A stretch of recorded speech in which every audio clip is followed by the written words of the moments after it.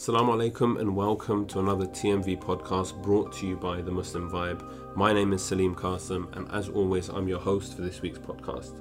Today I'm joined by Jay Dean, a convert to Islam and part of the popular hip-hop group The Dean Squad, who is also no stranger to controversy.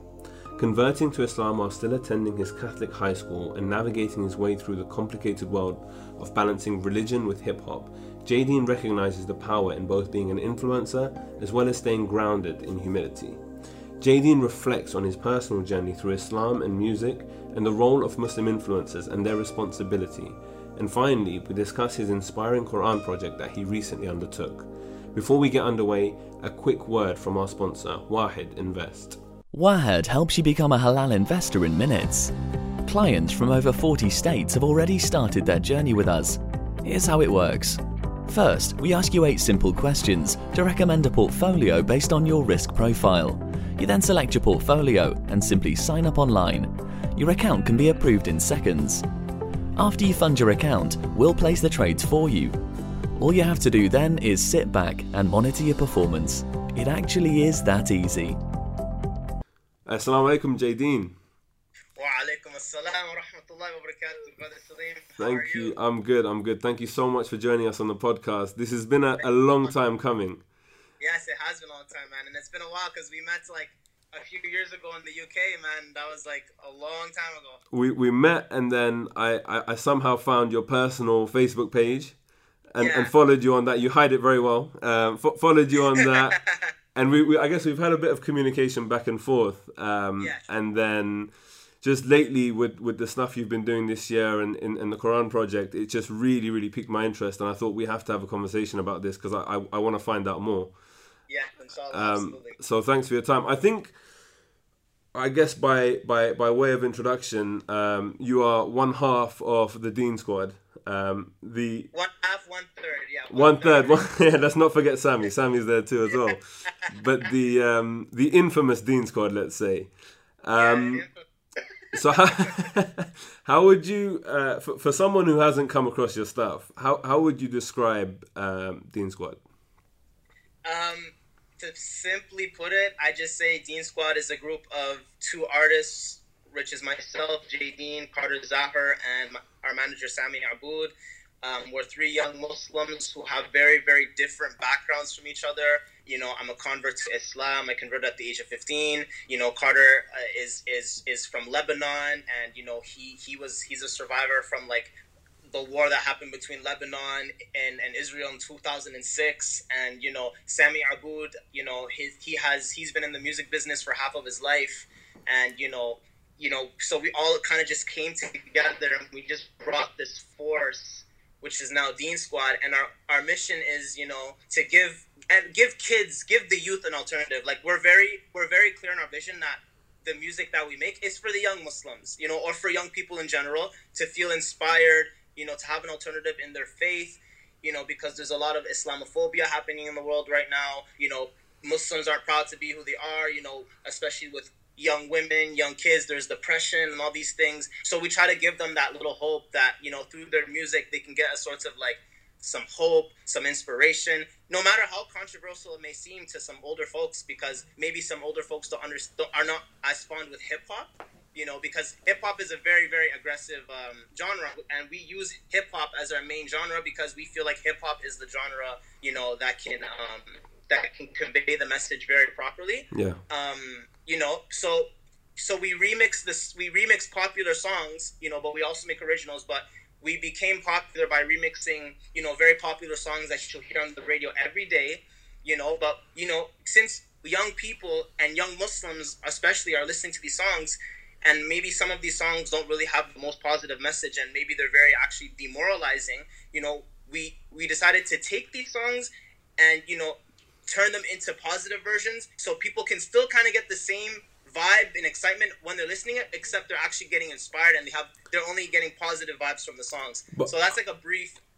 It's just on that point specifically. I think that the uncomfort that a lot of people feel about the music that you guys make surrounds exactly that, where you've got something like I'm trying to think of the name of it, Trap Queen, I think it was. Yeah, Trap Queen. So that's one of the first tracks of yours that where I heard that and I was like, okay, the original track is very different from your version, and I think that negative association with the beat in particular, because people have heard the song and they've seen the video, for example, and then all of a sudden you're taking that and on top of that you're putting the name of God, the Prophet, and you're talking about Medina, whatever it might be, and I don't know, I'm, did you guys ever feel uncomfortable with that?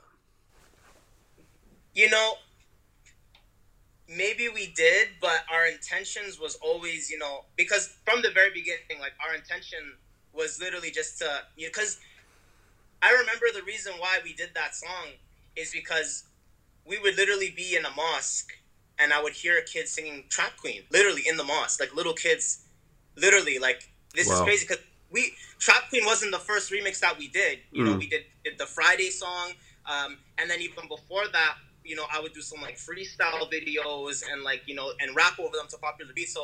So there was definitely a lot of background before like that song came out. So like I would see young Muslims, because I'm very attached to like local mosque back home and stuff like that. I always go to the mosque like during Ramadan, of course, Friday prayers and all these things. So I would see kids and they would sing Trap Queen and they would sing these other songs that you would hear back in the day, and I'm just like, I really feel like what we do is needed. So that would be one of the reasons why we would do a song like Trap Queen. Just despite how controversial it may seem, but at the end of the day, people are going to listen to this song. Young kids are going to listen to this song, so we might as well give them an alternative. You know what I mean? And and like you said, like you somebody had a question that do you guys have any goals beyond like the act itself? Well, of course we do, and now we can get to that later, because there's really a deep, we have a mission like in what we're doing, but it's way beyond the music. It's really to change our youth and let our youth know that you have to really be aligned with your faith and have a proper direction. And there's a lot of things that can really divert you, and the popular music, unfortunately, today is one of those things. Yeah, that's actually that's quite interesting. But with regards to your personal kind of journey, how did you try? I mean, your I think your life story could already be a book in terms of just all the different things that you're kind of working on. But I believe you converted at the age of, was it 15? Yes, at 15 I converted. Yeah. And I mean, 15 years old is one of those ages when you're still kind of formulating who you are as a human being, and your own identity and your culture and whatever else. To kind of go at that time, and I'm sure you were on a journey at the time as well, but to go from, a non-Muslim background suddenly to adopt like this whole new set of principles and a culture and lifestyle, how was that adjustment? And do you think that then played a part in the kind of work the almost crossover work you do, fusing together Western hip-hop culture with Islam? Yeah, yes, definitely, because, I converted at the age of 15. I was young, and when I was 15, I was very heavily into hip hop. Like that was literally like my life at the time. Like I'm always like rapping, listening to like my favorite rappers. I'm freestyling with all my friends in high school, and I'm recording regular music that doesn't like with obviously like a bad message and stuff like that. So I was really into that, and I became Muslim, and a lot of people actually don't know this. Only like day one fans kind of know my story, and I think inshallah, I think. Very soon in the future, I'll probably do like a song or like something that will like give my full story. But like, I was actually in a relationship when I was 15. Like I was very young at the time, and I was in a relationship with a Muslim girl at the time. And she kind of gave me dawah and stuff like that. You know how like a Muslim girl cannot marry like a non-Muslim male. Yeah. So like. She was kind of saying, "Oh, I couldn't like marry you in the future." I'm like, "Why?" Because she's like, "Oh, because you're not part of my religion and stuff like that." And I'm like, "Okay, tell me about your religion. Like, you're a Muslim, right?" She's like, "Yeah, I'm Muslim." And like, this was like a phone conversation on a Friday night. SubhanAllah, this was like over 9 years ago now, or 8 years ago. And like, we're just talking on the phone for like 7 hours on the phone straight, and she's just telling me about everything about Islam that she knows, because she's a 14-year-old person. I'm 15, so. She's not telling me much, what I mean? She's saying what she knows at her age, you know what I mean? And like, but after that, she gave me a Quran, and I also had like Somali friends and a few Arab friends, not that much, just a little bit.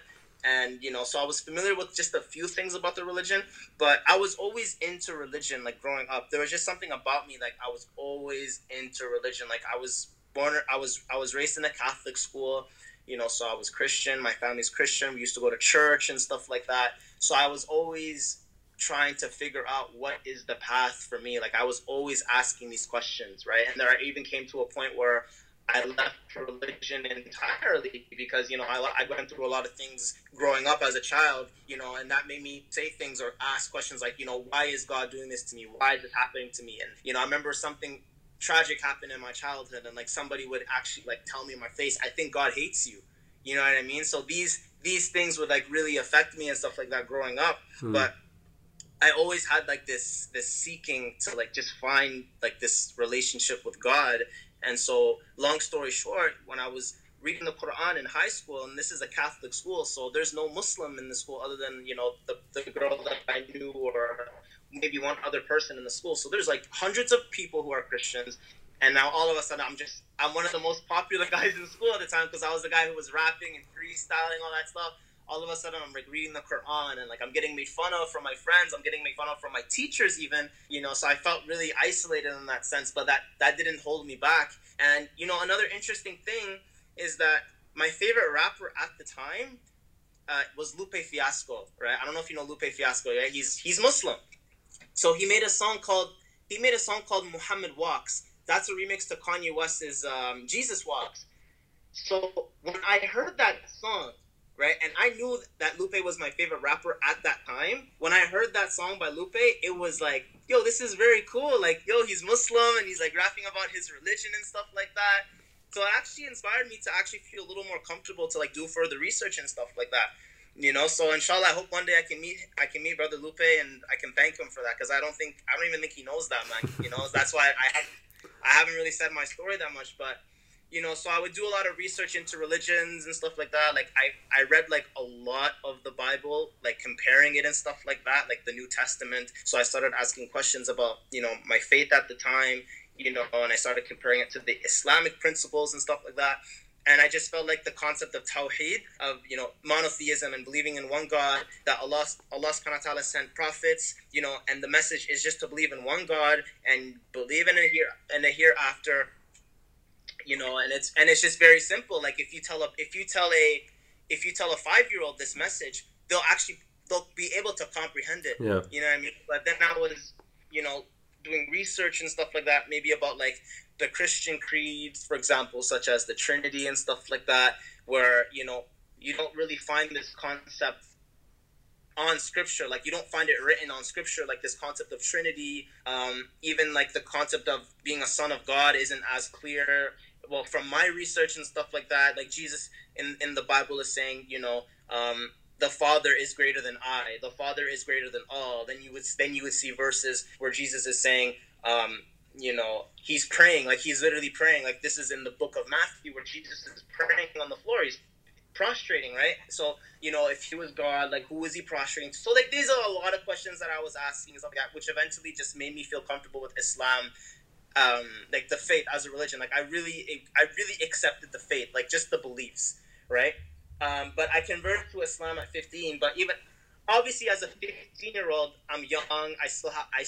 I had my friends and stuff like that. I wasn't actually like firm right away on the religion. I was only like kind of firm on the beliefs. It took me like quite a bit just to get, firm on like the practicing and stuff like that. But alhamdulillah, I am a fast learner. Like I learned how to pray like in 2 weeks. Like I used to like watch YouTube videos and I used to follow the YouTube videos and learn how to pray and remember learning the Fatiha and stuff like that. Alhamdulillah, I learned quick. But it's been quite a journey, man. It's 8 years now. Like alhamdulillah, it's crazy. You've just taken me back in my own head. When I was growing up, we used to have a cassette, the audio cassettes, and it was like someone praying. And my mum would play that, and then I would have to like stand there and pray along with him. And obviously that way I'm learning the words and whatever. But I guess what she doesn't know, and I hope she doesn't hear this, is that every now and then I used to just kind of forward the tape to the end and be like, I'm done. So, but it's interesting because obviously you probably were learning to pray in the same way, but years later, because I was like a kid back then. Yeah. But very similar. It's just we didn't have YouTube back in the day, so it was just this one like dusty cassette that we used to have. And that guy was the guy I used to pray with every single day. And I mean, you know, after converting, how long after did you then start producing music, and when did Dean Squad come about? Okay, so so I became Muslim at 15, and so there's actually an interesting thing, like, and this is kind of interesting with a lot of converts, is that when you convert to the religion, like, there's just some sort of like a high that you get. Like, there's this zeal that you have in your heart, where you want to learn everything about the religion. Like, everything is just brand new to you. Like, you're ready to just accept everything, and it's kind of a dangerous thing at the same time. It's good and bad, right? So, like, there actually was a point where I actually stopped music. I actually quit music. Like, I was like, oh, music is haram. I was actually that guy for like a year and a half. I remember, because I was so in love with like everything. I want to learn this. I want to learn that. Like, I want to wear a thobe to school and stuff like that. You know what I mean? So everything was like, whoa, you know. But I kind of like, alhamdulillah, like I had friends who were actually converts themselves. Like, when I converted in the like, it was during Ramadan, where I met like a lot of friends that I have till this day, and they're like converts and stuff like that.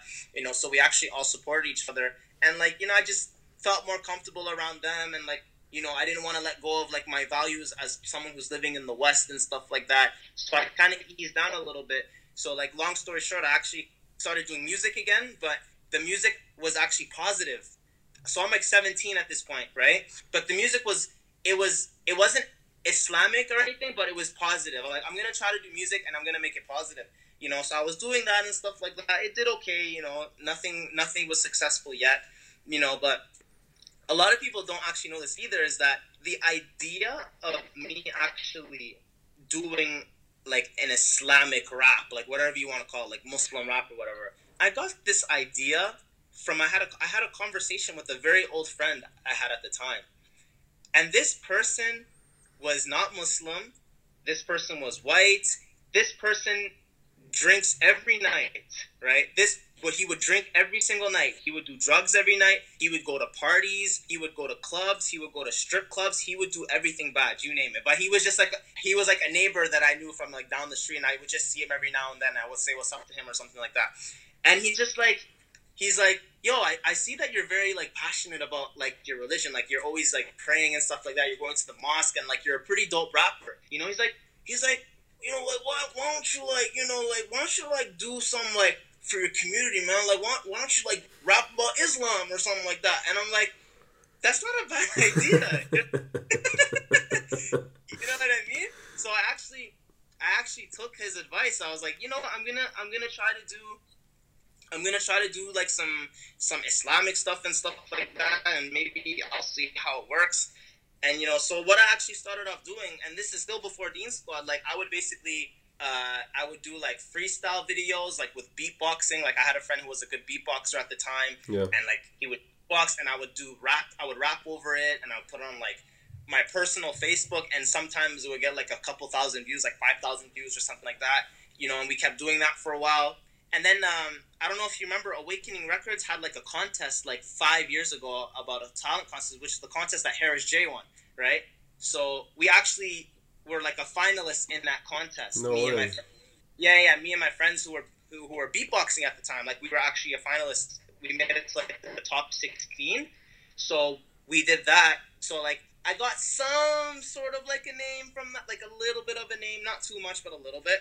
You know, but then one day I decided, you know, one day I'm gonna like just start doing like freestyles over like popular beats. Like this is in 2014, or like late 2014, before Dean Squad still.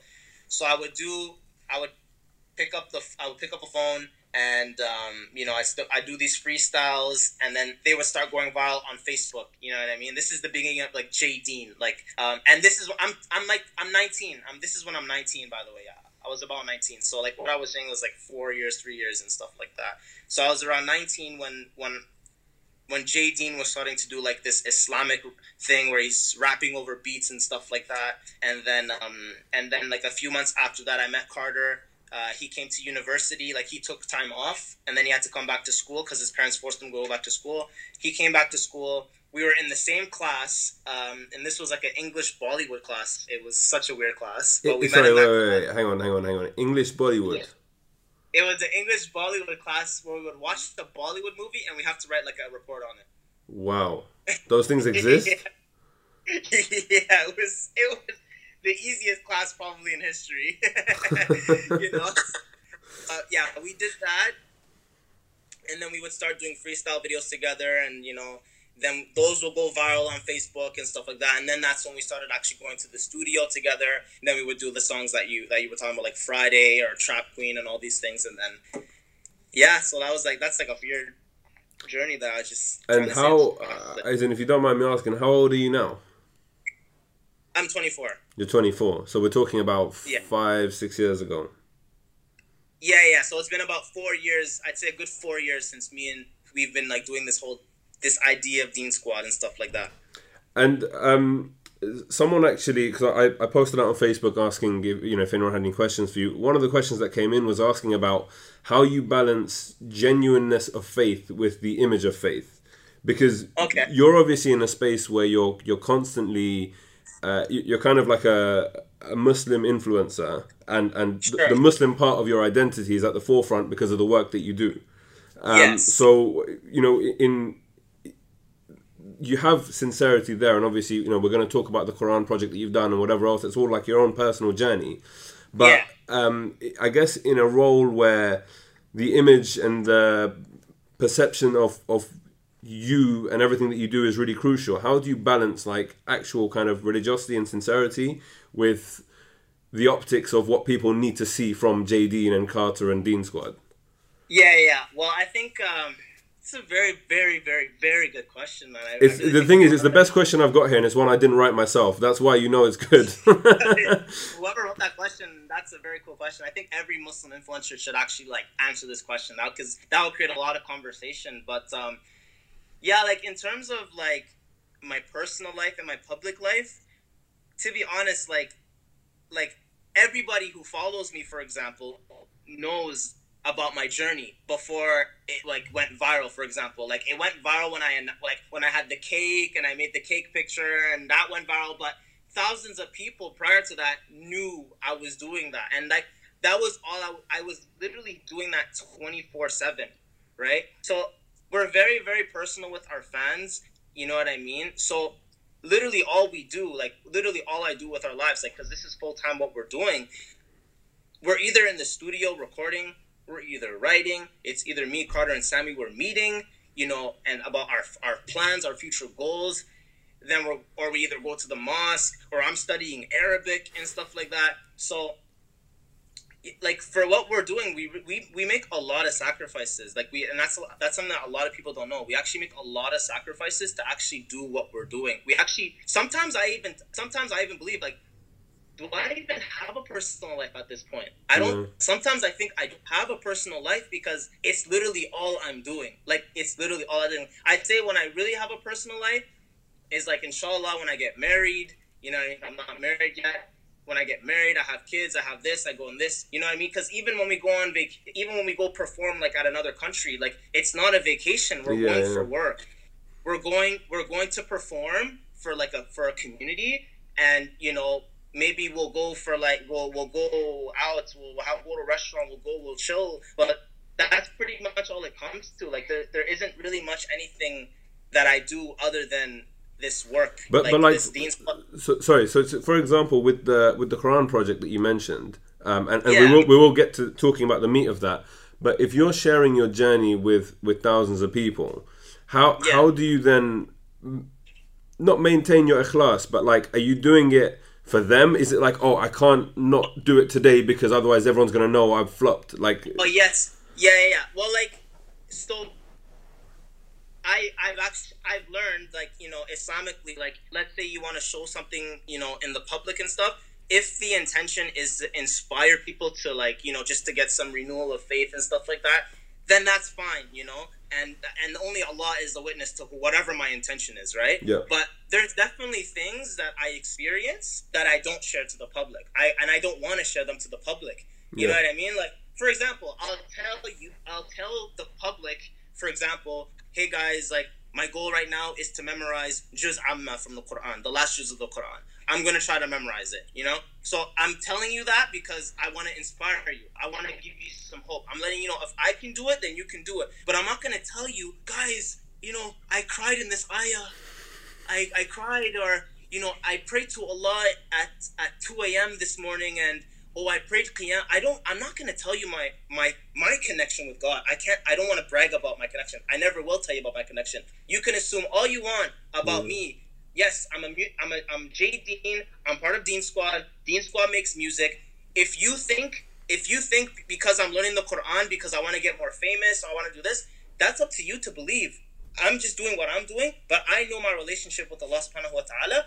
I'm not going to be so explicit about my relationship. You know what I mean? I'm not going to tell you when I cried to Allah. I'm not going to tell you that I prayed for you. I'm not going to tell you that I gave, you know, this much charity, you know, or whatever, etc. There's certain things that I need to keep to myself, that nobody should know except me and Allah subhanahu wa ta'ala. You know what I mean? Like, and it's very important to actually understand this balance, because, you know, people, and this is actually very unfortunate with a lot of Muslim entertainers or Muslim influencers, whatever you want to call it. You know, there's this battle that a lot of us are facing, that they feel they have to portray the certain image. They have to, like, look the most religious, or they have to do this, they have to do that, they have to brag, you know what I mean? And it really, you put too much weight on yourself, then you end up just falling. You know what I mean? Because people aren't real with themselves. You know what I mean? So, but for me, I show people, guys, I'm studying all the time and this, like that, because I really, alhamdulillah, like, I really am, like, I'm just always studying. I just want to learn the deen, and I have no problem letting you know that I'm trying to learn my deen, but I'm not gonna be like, oh, like, I did this the other day, or like, you kind of get what I mean? Like, no, I get it. It's just, I think the balance that we need to draw is when it comes to sorry, go on. You know, sorry, like, I'm not afraid to say I make mistakes every day. I make mistakes. Why should I be afraid to say that I make mistakes? Of course I make mistakes. Allah says in the Quran countless times, when I was reading the Quran, the one thing that blew me away the most is when Allah repetitively, like, I think over 200 times, Allah says, Inna Allah ghafurun rahim. Indeed, Allah is the most forgiving, the most merciful. Inna Allah yaghfiru dhunuba jami'a. Allah forgives all sins. So I'm not afraid to sin. I'm not. Because if I sin, then I turn to Al-Ghafur. I turn to Al-Rahim, the most gracious, the most forgiving, the most merciful, the most forgiving. Al-Wahhab, the bestower, the Wadud, the loving. You know what I mean? I know Allah subhanahu wa ta'ala will forgive me for my sins, and that's one thing that Muslim influencers need to tell to their followers, is that yes, I make mistakes and you make mistakes. You can see me a certain way, no problem. But if I make a mistake, that shouldn't let you believe that, like, oh, like, I have bad intentions, or like I'm letting people down. We all make mistakes, so we just have to be real with ourselves, and we have to be real with our audience, you know. And we try our best to be as real as possible with our fans. And, like, for example, like with Dean Squad, like, I'm not the same character. I'm not the same person as Carter. Carter's not the same person as me. You know, we're all do people just one quick observation. I think firstly, I think you're spot on, and one of the issues I feel is that today we live in this era of oversharing. Like, you know, now people have more access than ever to all of our lives, be it just through Facebook posts, Twitter, Snapchat, Instagram, live Q&As, whatever you might be doing. There's so much, and I think maintaining an authenticity and even understanding within yourself who you are, and the fact that whether you like it or not, you're putting out a perception of yourself into the public, and that probably 100%. Doesn't align with who you are as an individual. But it's important, and even if you're doing that, especially in the work that you guys do, you have a public face, right? And you put one foot forward. But I think having that self-awareness and knowing who you really are, and especially, as you said, when it comes to between you and God, that's fundamentally important. And people, I feel that the issue is that with a lot of influencers, they get lost in the hysteria and hype of who people tell them they are online. Yeah. And they think that's what defines and makes them. Yes. but that's not who they are, because there isn't that element of introspection and time spent on that. So yeah, I really enjoyed your brief monologue here. Basically, I do believe that we do, in a sense, we do have a responsibility, especially if you're going to base the foundation of like your public identity as somebody like in the Muslim realm. Like if you're preaching, like if you're like conveying some sort of message or something, I do believe that there is some sort of a responsibility. Like I said, we're always gonna make mistakes. Like we're always gonna do sins. So I should be honest with my fans, but like, hey guys, I do make mistakes. Like if anybody asks me if I make mistakes, I'll tell you yes, I do make mistakes, right? Yeah. But I should not like in any way, shape, or form. I shouldn't make people feel like this is okay to do. If I do something wrong publicly, I will have to be like, guys, what I did is wrong, and I'm asking you guys, to know that I make mistakes and to forgive me. But because, like for example, how could I make a song, telling people to, drink alcohol or smoke? I can't do that as a Muslim. I can't. Like I can't do that. Like I was given a platform, and I will be held accountable, for anybody who does anything bad that I do. So, but same thing, if I do something good and I inspire somebody to do something good, Allah subhanahu wa ta'ala is going to reward me for that. Yeah. You know what I mean? So I have to be wary of this. You know what I mean? So I do feel like, so for example, I'm not a role model. I'm doing what I please and stuff like that. But you do have a lot of Muslim youth following you. So have some sort of wariness about who you are and who's following you. Just have a little bit of courtesy about who's following you. Don't act freely and thinking that you can do whatever you want. You don't, because you have a responsibility. Like, if you have a kid, you're gonna feel the same way. Like, let's say you have a child and they follow a certain figure. If this figure is doing something and inspiring your kid to do something that's very bad that you don't like, of course you're gonna have a problem with that. You can't be like, oh yeah, he's he's a human being and stuff like that. Yes, he's a human being, but he knows who's listening to him. Actually, that also raises an interesting point. So obviously, you would be perceived by young Muslims as a role model.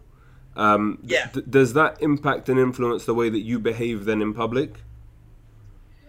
Well, like, yeah, for example, like I'm not afraid to say, like, for example, if I will sometimes, like, let's say if something bad happens to me, if I get angry, like maybe certain words will come out of my mouth, but I would make an effort, for example, to not ever do something like that as like while I'm performing on stage. Like I would never do something like that. These are things I think about. Like I will never swear on stage. I'll never, disrespect women or anything like that. You know what I mean? I won't do that. You know what I mean? But any mistake that I do, if I were to do it, again, it's between me and Allah, because we have to be real here. We all make mistakes as Muslims, but I'd say, yeah, definitely it's like if you're going to a business meeting, or you're going to see a very respected scholar, or anybody who you revere, like you're obviously going to have like a certain mindset and be like, I'm going to be as respectful as possible in certain environments that I'm in, and if that kind of makes sense. Yeah, no, of course. And we've skirted around the issue of your Quran project, and we've mentioned it in passing, and you've obviously referenced it. I think I'm really keen to find out more about this specifically. So, yes. As I understand it, and you can correct me if I'm wrong, you spent the last 6 months or so basically writing out the entire Quran in Arabic, and translating it word by word. Yes, that's exactly what I did. So basically, this whole journey actually started in January, and the Quran, like the main goal was just to complete the Quran, started during Ramadan. So in the beginning of this year, as you know, like, because it's winter time right now and stuff like that. So in the beginning of this year, it was winter time, right? In January, it's the coldest time of the year and stuff like that. There's not really much I can do, and as a Muslim convert and stuff like that, I'm very passionate about my religion and stuff like that. And I know that as a Muslim, I can't fully experience my religion until I connect with the which is Allah's words, which is the word of God verbatim, right? Yeah. So I can't do that with the English language. I can't. I have to read it in the original language. So I always told myself, one day I'm going to do it in my life. Like, I have to do this. One day I'm going to learn the Quran and stuff like that. One day I'm going to learn the Arabic language. So, and just like, I wanted to learn the religion. I wanted to learn for myself. You know what I mean? Because a lot of Muslims, like, they kind of depend on like a scholar, or they depend on like, certain teachers and stuff like that. For me personally, I like trying to learn a lot of things like on my own, like, you know what I mean? So I picked up a book. I just, I was researching online, and like, let me find a book, man. Let me see if I can like, just read through the Quran. Like, let me see if I can just learn the basics of the Quran, or like, of the Arabic language. So that's basically what I did. I found this book. It was called A New Arabic Grammar of the Written Language, and this is a book from the 1960s.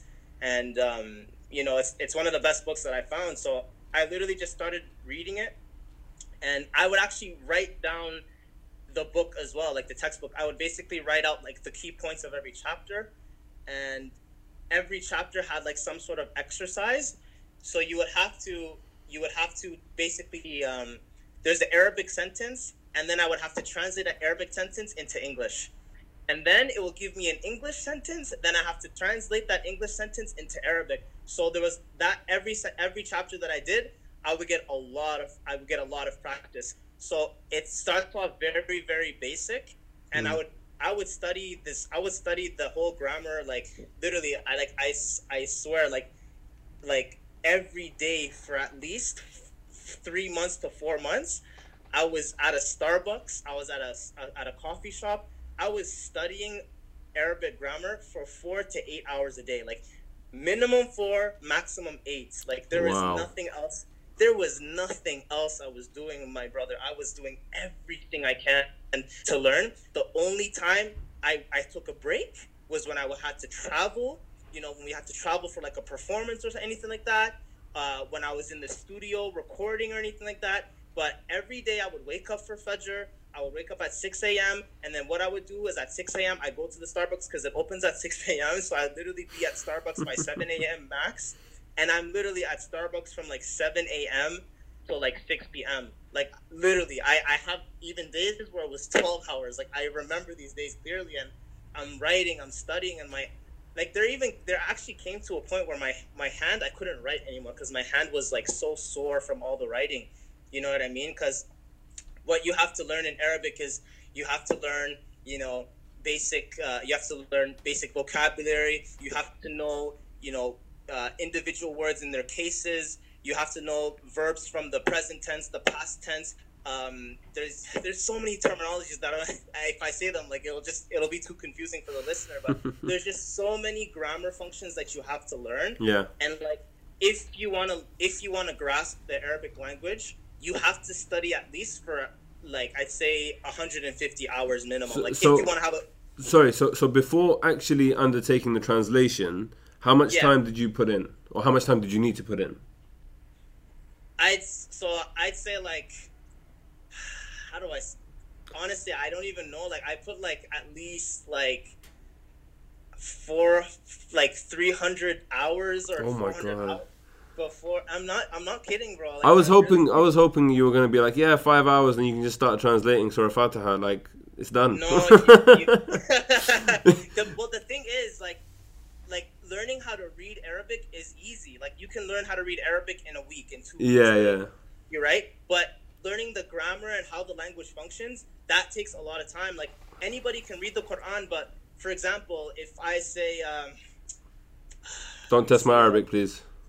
No, I'm not gonna test but like for example, in Surah Al-Baqarah, the beginning, it's like Bismillah ar-Rahman ar-Rahim, like ذَلِكَ الْكِتَابُ لَا رَيْبَ فِيهِ هُدًى لِلْمُتَّقِينَ الَّذِينَ يُؤْمِنُونَ بِالْغَيْبِ وَيُقِيمُونَ. Like basically, like I'll know all of the roots of these words, like ذَلِكَ الْكِتَابُ. Like it's so weird because like the entire Arabic grammar is basically it's based on like the last letter of each word. So for example, if I say, sometimes you'll hear mu'minun, right? Yeah. But then sometimes you'll hear mu'minin. It's the same word. It means believers, right? But why is it mu'minun and why is it mu'minin in literally the next line after that? Why is it Muhammadun or Muhammadin or Muhammadan, or why is it just stuff like that. So like you have to know like the subject of the sentence. You have to know what's being affected by certain particles. You have to know like the root of the verb. So if I say alladhina yu'minuna, I know yu'minu comes from the verb amana, which is to believe. So amana is the past tense, yu'minu is the present tense, yu'minuna is they believe. Like it's for plurals and stuff like that. So if you don't study the grammar and you try to read the Quran, you try to translate, you'll be too confused because you just don't know how that language functions. So I had to do. Sorry, and you literally learned all of this on your own with books? Yeah, like literally. That's honestly unbelievable, because you sound like an Arabic grammar teacher right now. No, honestly, this is unbelievable. Like it's like so inspiring. You've put me off a little bit as well because I didn't think. Right? And I didn't want to get too deep. Like it's so confusing. Like why are certain words like sounding this way, but they sound different in the next line, or like it's very. And how confusing. So then coming to the actual the meat of the translation, when you were undertaking this project, you've got now significant amounts of grammar, I guess, practice and understanding the root words in the Arabic language and everything else. How did that then come into play in terms of this project? Because I assume you had read the Quran before, potentially in Arabic, if not in English. Like you know the stories, so to speak. But then, well, honestly, I've read the Quran. Like I read the whole Quran. Like the last time I read the whole Quran was literally like the first year of being Muslim. Like I just read the whole Quran like out of like just out curiosity. But honestly, when I read it in Arabic, I forgot a lot of things. Like obviously, if you don't read something for many years, you're gonna forget most of the things you learn. But like obviously, like I'll know the story of like Musa and Pharaoh, and like I'll know the Quran is gonna talk about Yusuf and his brothers. Yeah. Ibrahim breaking the idols. Like I know these stories, but to know that, like, to go through the details in the actual Arabic, like it's as if I never read the book ever. I was like, because I was just so like, I was so mind blown. And the thing with this first read that I did of the Quran, I was basically reading it in the lens of a grammar nerd. Like I was a grammar nerd reading it. So I was just focusing on like functions of like words and stuff like that. Yeah. But so now I feel like whenever I read the Quran now, I'm gonna actually like start appreciating it. I actually don't think I appreciate the Quran as much as I will when I read it like the second time I read it. Like, you know what I mean? So So right now I'm in like a reviewing phase. You know what I mean? So like I read Surah Al-Baqarah recently again. Like I read Surah Ali Imran, the third chapter. So these are both very long chapters, and I'm just going through my notes and stuff. Like I'm like, wow, man, like it's so beautiful, man, because I'm not focusing on the grammar anymore. I'm just enjoying it. Appreciating it for what it is. I'm appreciating it. You know what I mean? But so did you manage to? I'm sure you did manage to appreciate something along the journey. Oh, definitely. But because it comes to a certain point, like alhamdulillah, like I don't want to sound like I'm bragging, but it gets to a certain point where it's kind of second nature. So like I'm just writing the verse, like I'm writing it. And then I just write every word. I just translate every word above it, and I kind of like sometimes I just move on. You know what I mean? Like I'm going. So I speed it a little bit in some parts. I speed it. Yeah. You know what I mean? But there's definitely, I definitely feel like now when I read it, I can definitely appreciate it. I can reflect upon it and stuff like that. Because I was rushing sometimes because like I was just like so like excited. I was like, I can't believe I'm doing this. I'm like, now it's like it's not as hard anymore. Like. Because I studied the grammar for all these months and hours, like, so I'm going through it. So I was very like, there was like some zeal. I couldn't help it. Like I was actually like addicted to what I was doing. Like you can ask like sometimes I would be at Carter's house, I would be at Sammy's house, and even at their house, I would wake up, because sometimes we sleep over at each other's houses and stuff like that. So I would wake up like at 6 a.m., and I'm just studying, and they're waking up and they're seeing me up early, and I'm just studying. Like any chance I got, I literally just took my laptop and I got my notes, and I would study, because I had a dictionary on my laptop. Yeah. And that's how I would get the vocabulary down and stuff like that. So it literally was an addiction, man. Like it was beautiful. Like I can't describe it. Like, and these are the things that I don't really tell the fans. Like people just know that I'm reading the Quran, but people don't know the amount of times I was like, wow, oh my gosh, I can't believe this, it was said in this way. Like can you share some examples of things that you've kind of seen and just things that have struck you from the experience? Okay, so I'll tell you this one, because I was actually thinking about, because I knew a question like this was gonna happen. Like, there's Surah to Yusuf, right? So Surah to Yusuf is the only chapter in the Quran with like the whole entire chapter is basically a story, like from beginning to end. No other surah in the Quran has that. And one part that really intrigued me was when Yusuf alayhi salam was after he was thrown in the well from his brothers. Then the people found him. Then he was brought to the king, and then the king's wife actually was very attracted to him, right? Yeah. So literally, I'll just read it in Arabic. Sorry if hopefully it will sound good, but basically it's in the verse 23. Yeah, this is verse 23. So basically it says, Bismillahir-Rahmanir-Rahim. It says, وَرَدَتْهُ الَّتِي هِيَ فِي بَيْتِهَا عَنْ نَفْسِهِ. So basically, وَرَدَتْهُ, she tried to seduce him. الَّذِي هُوَ فِي بَيْتِهَا. So the one who was in her house, عَنْ نَفْسِهِ. So the king's wife is trying to seduce Yusuf from himself, right? وَغَلَّقَتِ الْأَبْوَابَ, and she closed the doors. وَقَالَتْ هَيْتَ لَكَ, she said, come.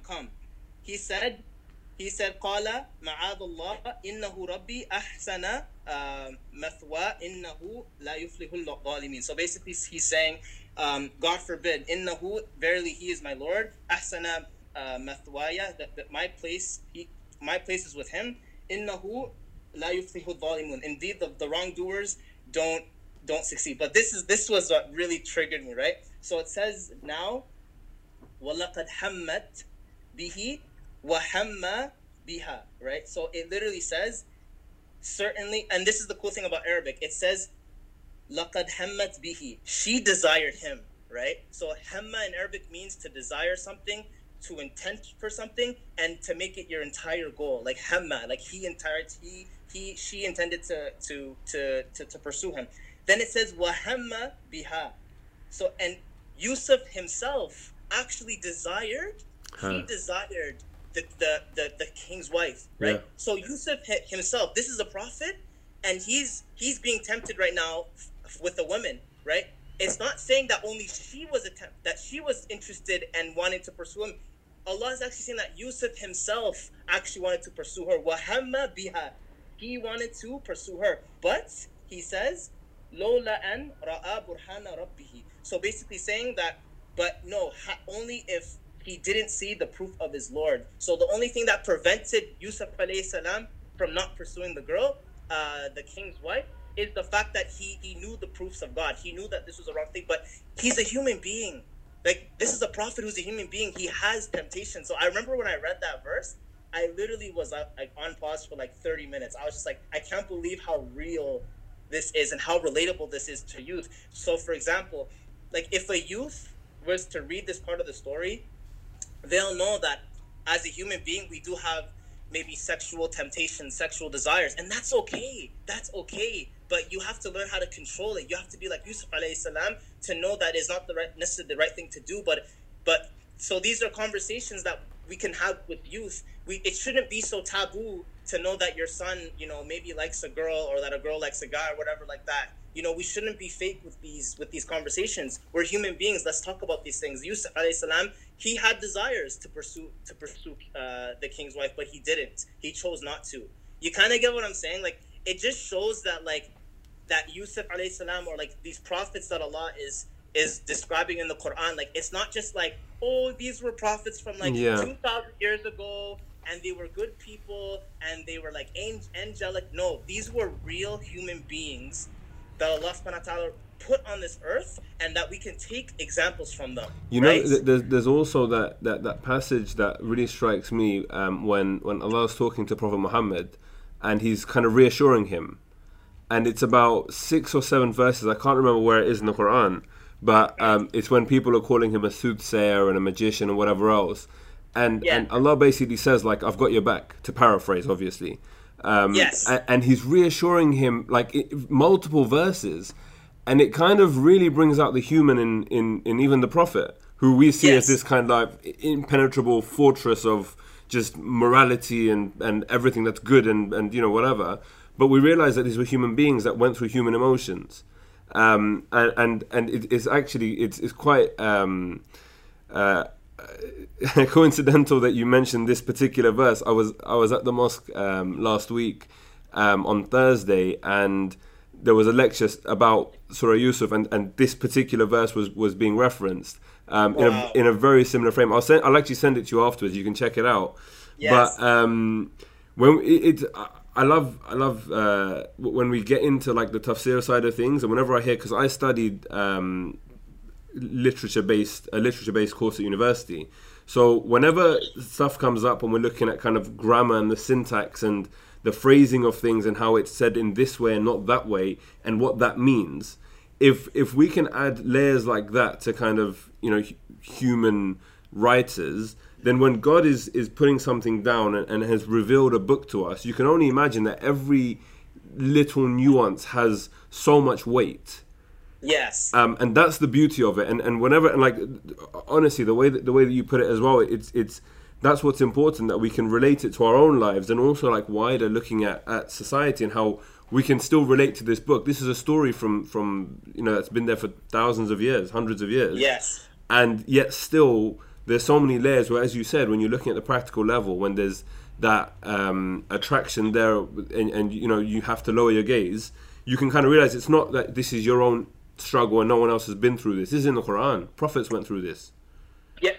Do you know what I mean? Exactly, and it's crazy. And like, I think another surah that really struck my eye was Surah Al-Hujurat. It's basically a surah that it talks about like how the believers deal with each other. So like, you literally have verses like, you know, I can't say the Arabic from the top of my head, but it's basically there's basically verses where it's like, you know, don't allow two groups of the believers to fight each other, and when they fight each other, make peace between them, right? Islahu baynahuma, like make peace between them both. You know what I mean? Or, you know, لَقَدْ خَلَقْنَاكُمْ مِنْ ذَكَرٍ وَأُنْثَى, we created you from male and female. وَجَعَلْنَاكُمْ شُعُوبًا وَقَبَائِلَ لِتَعَارَفُوا, like we created you from different tribes and nations so you can get to know one another. You know, إِنَّ أَكْرَمَكُمْ عِنْدَ اللَّهِ أَتْقَاكُمْ, so the most honorable of you are those who are the most pious. You know what I mean? And I'm just thinking, like, how is our community like the most racist community when we have clear verbatim verses in the Quran to not literally be racist, literally not be racist. Like, it's literally in the Quran. You know what I mean? And the reason why Shaytan, Iblis, was kicked out of Jannah, he said ana khayru minhum, right? You know, khalaqtahu min tin wa khalaqtani min nar, like, you created him from clay, you created me from fire. That means I'm better than him. Like, that in a sense is arrogance, but that in a sense is racism as well. To think that you're naturally better than someone just based on the way you look or the way that your color of skin. Actually, because in the Quran, like, multiple stories are reiterated many times. So the same story with Iblis and Allah, when Allah's talking to Iblis, like, why didn't you prostrate to Adam? Like, there's even a verse in the Quran, I can't remember what it was, but he actually said that you created Adam from, like, it said like black smoke. It was literally like you created him from a dark clay. You kind of get what I mean? So like, he's even describing the color of the clay to think that he's inherently better just because of the way he was created. So like, this is in a sense racism and stuff like that. These are the things that you can take, and I'm just thinking, like, are Muslims really reading the Quran? Like, do we really know this book? The, Like, the these answer hidden, is no. We're not reading the Quran. Very, right? And very simply. you know, even there's another surah that kind of triggered me. It was called Surah Al-Mujadila. Basically means that the one who the woman who disputes. And the beginning of the surah, it literally says in the surah, like basically saying like, because the Prophet ﷺ, he met a woman, and the woman was complaining to the Prophet ﷺ because a man basically divorced her, and he did what's called as I think it was called was it called Dhihar? It was called Dhihar. Basically, Dhihar is a old practice that happened in the Jahiliyyah times, where a man would call a woman, basically saying that you're like the back of my mother, like you're worse than my mother. Basically, it's an insult to women, and Allah actually says. It actually said in the verse, I wish I could find it in my notes, but I don't want to take like a few minutes to look at it. But it basically says in the verse, like, whoever does this practice of Dhihar, yudahiruna, like it says that in the Quran, alladhina yudahiruna, with their wives, like there's actually a punishment for them. Like it's a very bad thing to do. So this is in a way insulting women, right? And even I think before that, Allah actually says in the Quran, like, Allah hears her complaint. Allah hears what the woman is saying. So that means her voice matters. Her voice is very important. If a woman complains, Allah actually had to reveal a surah based on a woman coming to the Prophet complaining that a husband was disrespecting her. What does that tell you? That women have a voice in our religion. We shouldn't be marginalizing our sisters in our religion. You know what I mean? Like, our sisters have a voice. It says it in the Quran. In the Quran, Allah is honoring the voice of a woman. So why are we marginalizing? Why are men being misogynistic to Muslim women? So these are the things even that I even learned too, is like the Quran not only teaches me to be real with myself. So with the Surah to Yusuf, I should not be ashamed of if I have desires. I should not be afraid to know I make mistakes. You know, the Quran teaches me to, have respect for humanity. The Quran teaches me the Quran teaches me how to have respect for women. The Quran, Allah is telling me that I, as a man, need to be respectful to women. And there's nowhere in the Quran where men are inherently better in the Quran. There's nowhere that says that. So these things that we're seeing about the community, the Muslim community's problems, I'm like, where is this coming from? Because it's not from the Quran. The Quran defeats all of that. And it's sad. It really makes me sad that we're not connecting with this book. If we want the Ummah to become a better Muslim nation, we have to turn to the Quran. There is no other. I can't make it any. I can't stress it even anymore. It's the Quran. We need to learn from the Quran, and we need to know the Prophet sallallahu alaihi wasallam, know his example. You know what I mean? Preach. So I was very No, I can't agree with you more on all of this stuff, and it's something that I personally have neglected as well for a long time, and probably continue to do. And I think probably a lot of Muslims just take it for granted, because it's that book where every time you go to a mosque or a religious function or even a wedding or whatever, they're going to read a bit of Quran, like Surah Yasin or whatever it might be. And it's just become that. It's almost like someone once described it to me as like a program filler. So if you've got a program at the mosque and you've got like 10 minutes and there's nothing to do there, what are you going to do? Quran, right? And it's just become that thing that plugs in the gaps. And we don't appreciate it for what it is, and for the pure depth, I guess, that's there. A couple more things I wanted to ask. So has your mindset changed over the course of this project? Like, have you seen a shift in the way that you see things now that you've looked at the Quran on a very deep level, or like not a very deep level, but from start to finish?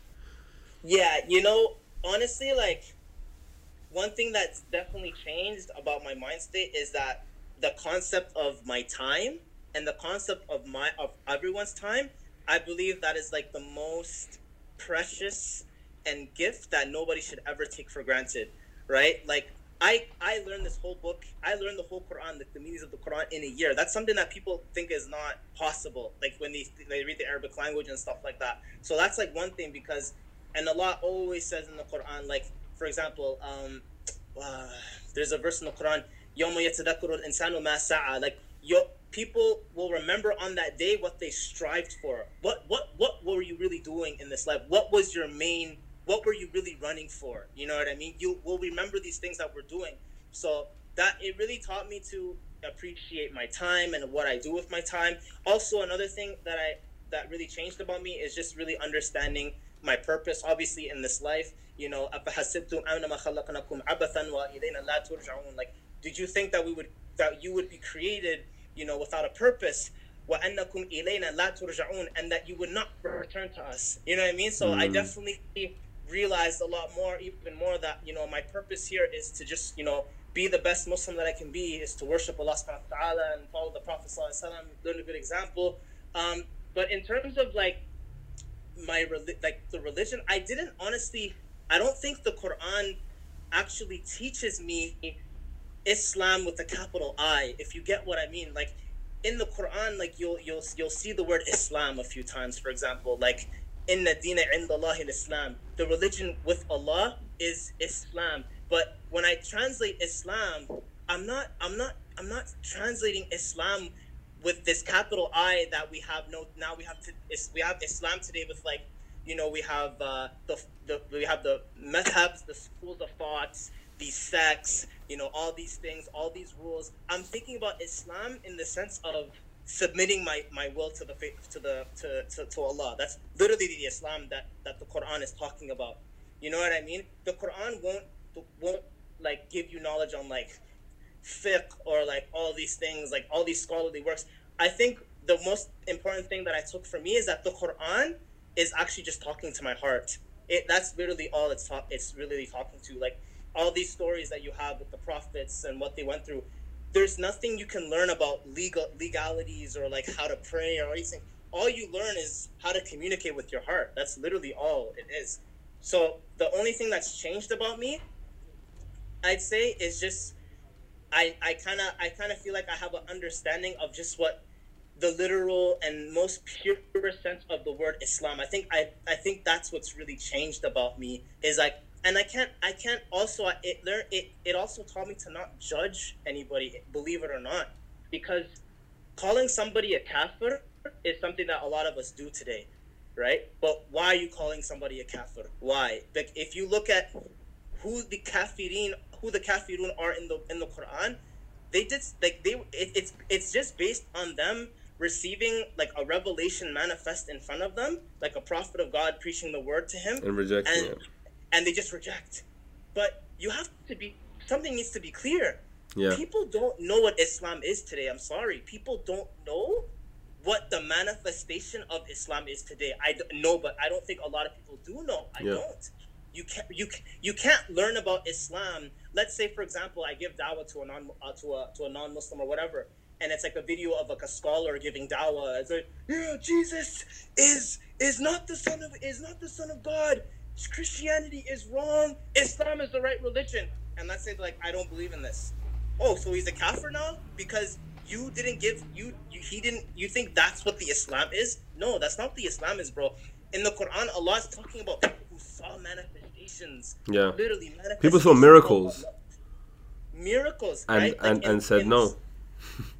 You know, like لا نؤمن حتى نرى الله جهرة.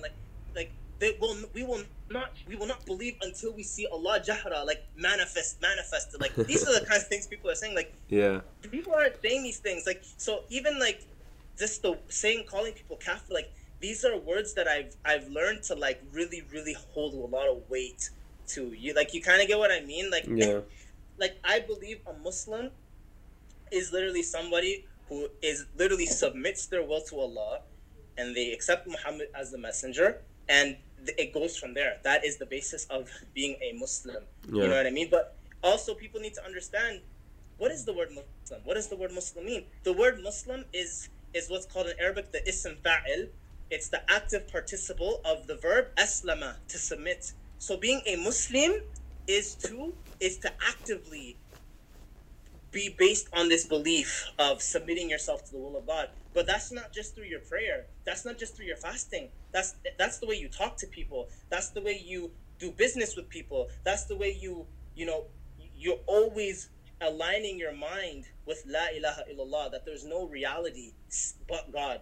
That's the way I would translate La ilaha illallah. There is no illa, my full dedication, my total focus, this deity. There's no total focus of mine except to Allah. That's how I translate La ilaha illallah, right? And a Muslim is a verbal word that we must actively be acting upon, which is submitting ourselves to God. But I feel like a lot of people have confused now Muslim, like we put a capital M on Muslim, and like being a Muslim means you have to like follow this school of thought, and all these other sects are going to hell and stuff like that.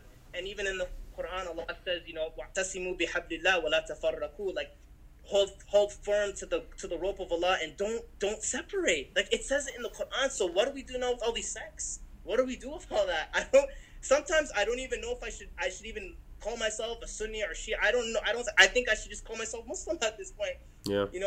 Reading the Quran, it's crazy, man. Like, and I definitely do have a lot of questions. You know what I mean? Because there's a lot of context in the Quran that I didn't understand, because I can't understand the context of the Quran even though I'm translating it. I only know a lot of the words. I only know the meanings at face value at this point. But there's Meccan surahs, there's surahs that are revealed in Mecca, yep. And then there's surahs that are revealed in Medina. So the Medinan surahs are actually very, very heavy. Like I was so stressed out on the Medina surahs because there's so much contents of like the Prophet ﷺ, now he's the leader of a community and certain accidents are happening and stuff like that. So I definitely, now I need to go through the tafsirs and understand what was going on. So I kind of feel like now that I finished, you can start again. I can start again, but not only that, I just feel like imagine yourself like you're skydiving, yeah. And then like you're landed like in the middle of an ocean, but you can swim. You can actually swim. You won't drown, but you're just in this ocean in the middle of nowhere. And yeah. You can go anywhere at this point. It won't end. That's the kind of state I'm in right now. So I need to figure out what direction I'm gonna go. You kind of get what I mean? It's crazy. Yeah. Honestly, just hearing you talk about this project and your own journey on it has been. I can see the passion, and I can see that you've really immersed yourself in it all. And honestly, like it's. The reason I reached out in the first place was just that I found it really inspiring, and I hope you carry on, and I hope you have more efforts in this way, because it's something that we all need to do. And I think reconnecting or just connecting in the first place with the Quran yes. is something that as Muslims it's central to our faith, and if it's a shame that there isn't like a mandatory thing where you have to go through the 300 hours that you did and then the 6 months of translating the Quran, because I think, as you said, I think the world would be a better place, or at least Muslims would be better human beings and individuals if they went through that whole labor. Yes. We could honestly, like I could talk. I could listen to you talk for hours more on this, but I think to spare the listeners, we should park it here for now, if that's all right with you. Yes, absolutely, man. I definitely can go on like a lot of it. It can never end. But no, and thank you so much for being so candid about everything as well, and sharing sort of personal insights into your journey, into your story. I do have one quick question, actually, going back right to the beginning of our conversation. Yes. That 14-year-old girlfriend of yours. Yeah. You didn't put a ring on it. What happened? No, we were young, man. Are we getting too deep? Too You know what it was? There was the smile on your face when you were talking about her and that part of your journey. I thought, okay, this guy is very fond memories. No, there's no bad blood, but we're young, man. Everybody has their childhood. Of course. But no, thank you, and yeah, next time you're in London, let's definitely please catch up and meet up and whatever. Well, that's all the time that we have for this week. Thank you very much for joining us. I hope you enjoyed the podcast. Please be sure to subscribe, get in touch if you have any thoughts for future podcast contents or guests or anything. You can reach me on editor@themuslimvibe.com. Please tune in next week for more great content. Assalamu alaikum wa rahmatullahi wa barakatuh. Wahed helps you become a halal investor in minutes. Clients from over 40 states have already started their journey with us. Here's how it works. First, we ask you 8 simple questions to recommend a portfolio based on your risk profile. You then select your portfolio and simply sign up online. Your account can be approved in seconds. After you fund your account, we'll place the trades for you. All you have to do then is sit back and monitor your performance. It actually is that easy.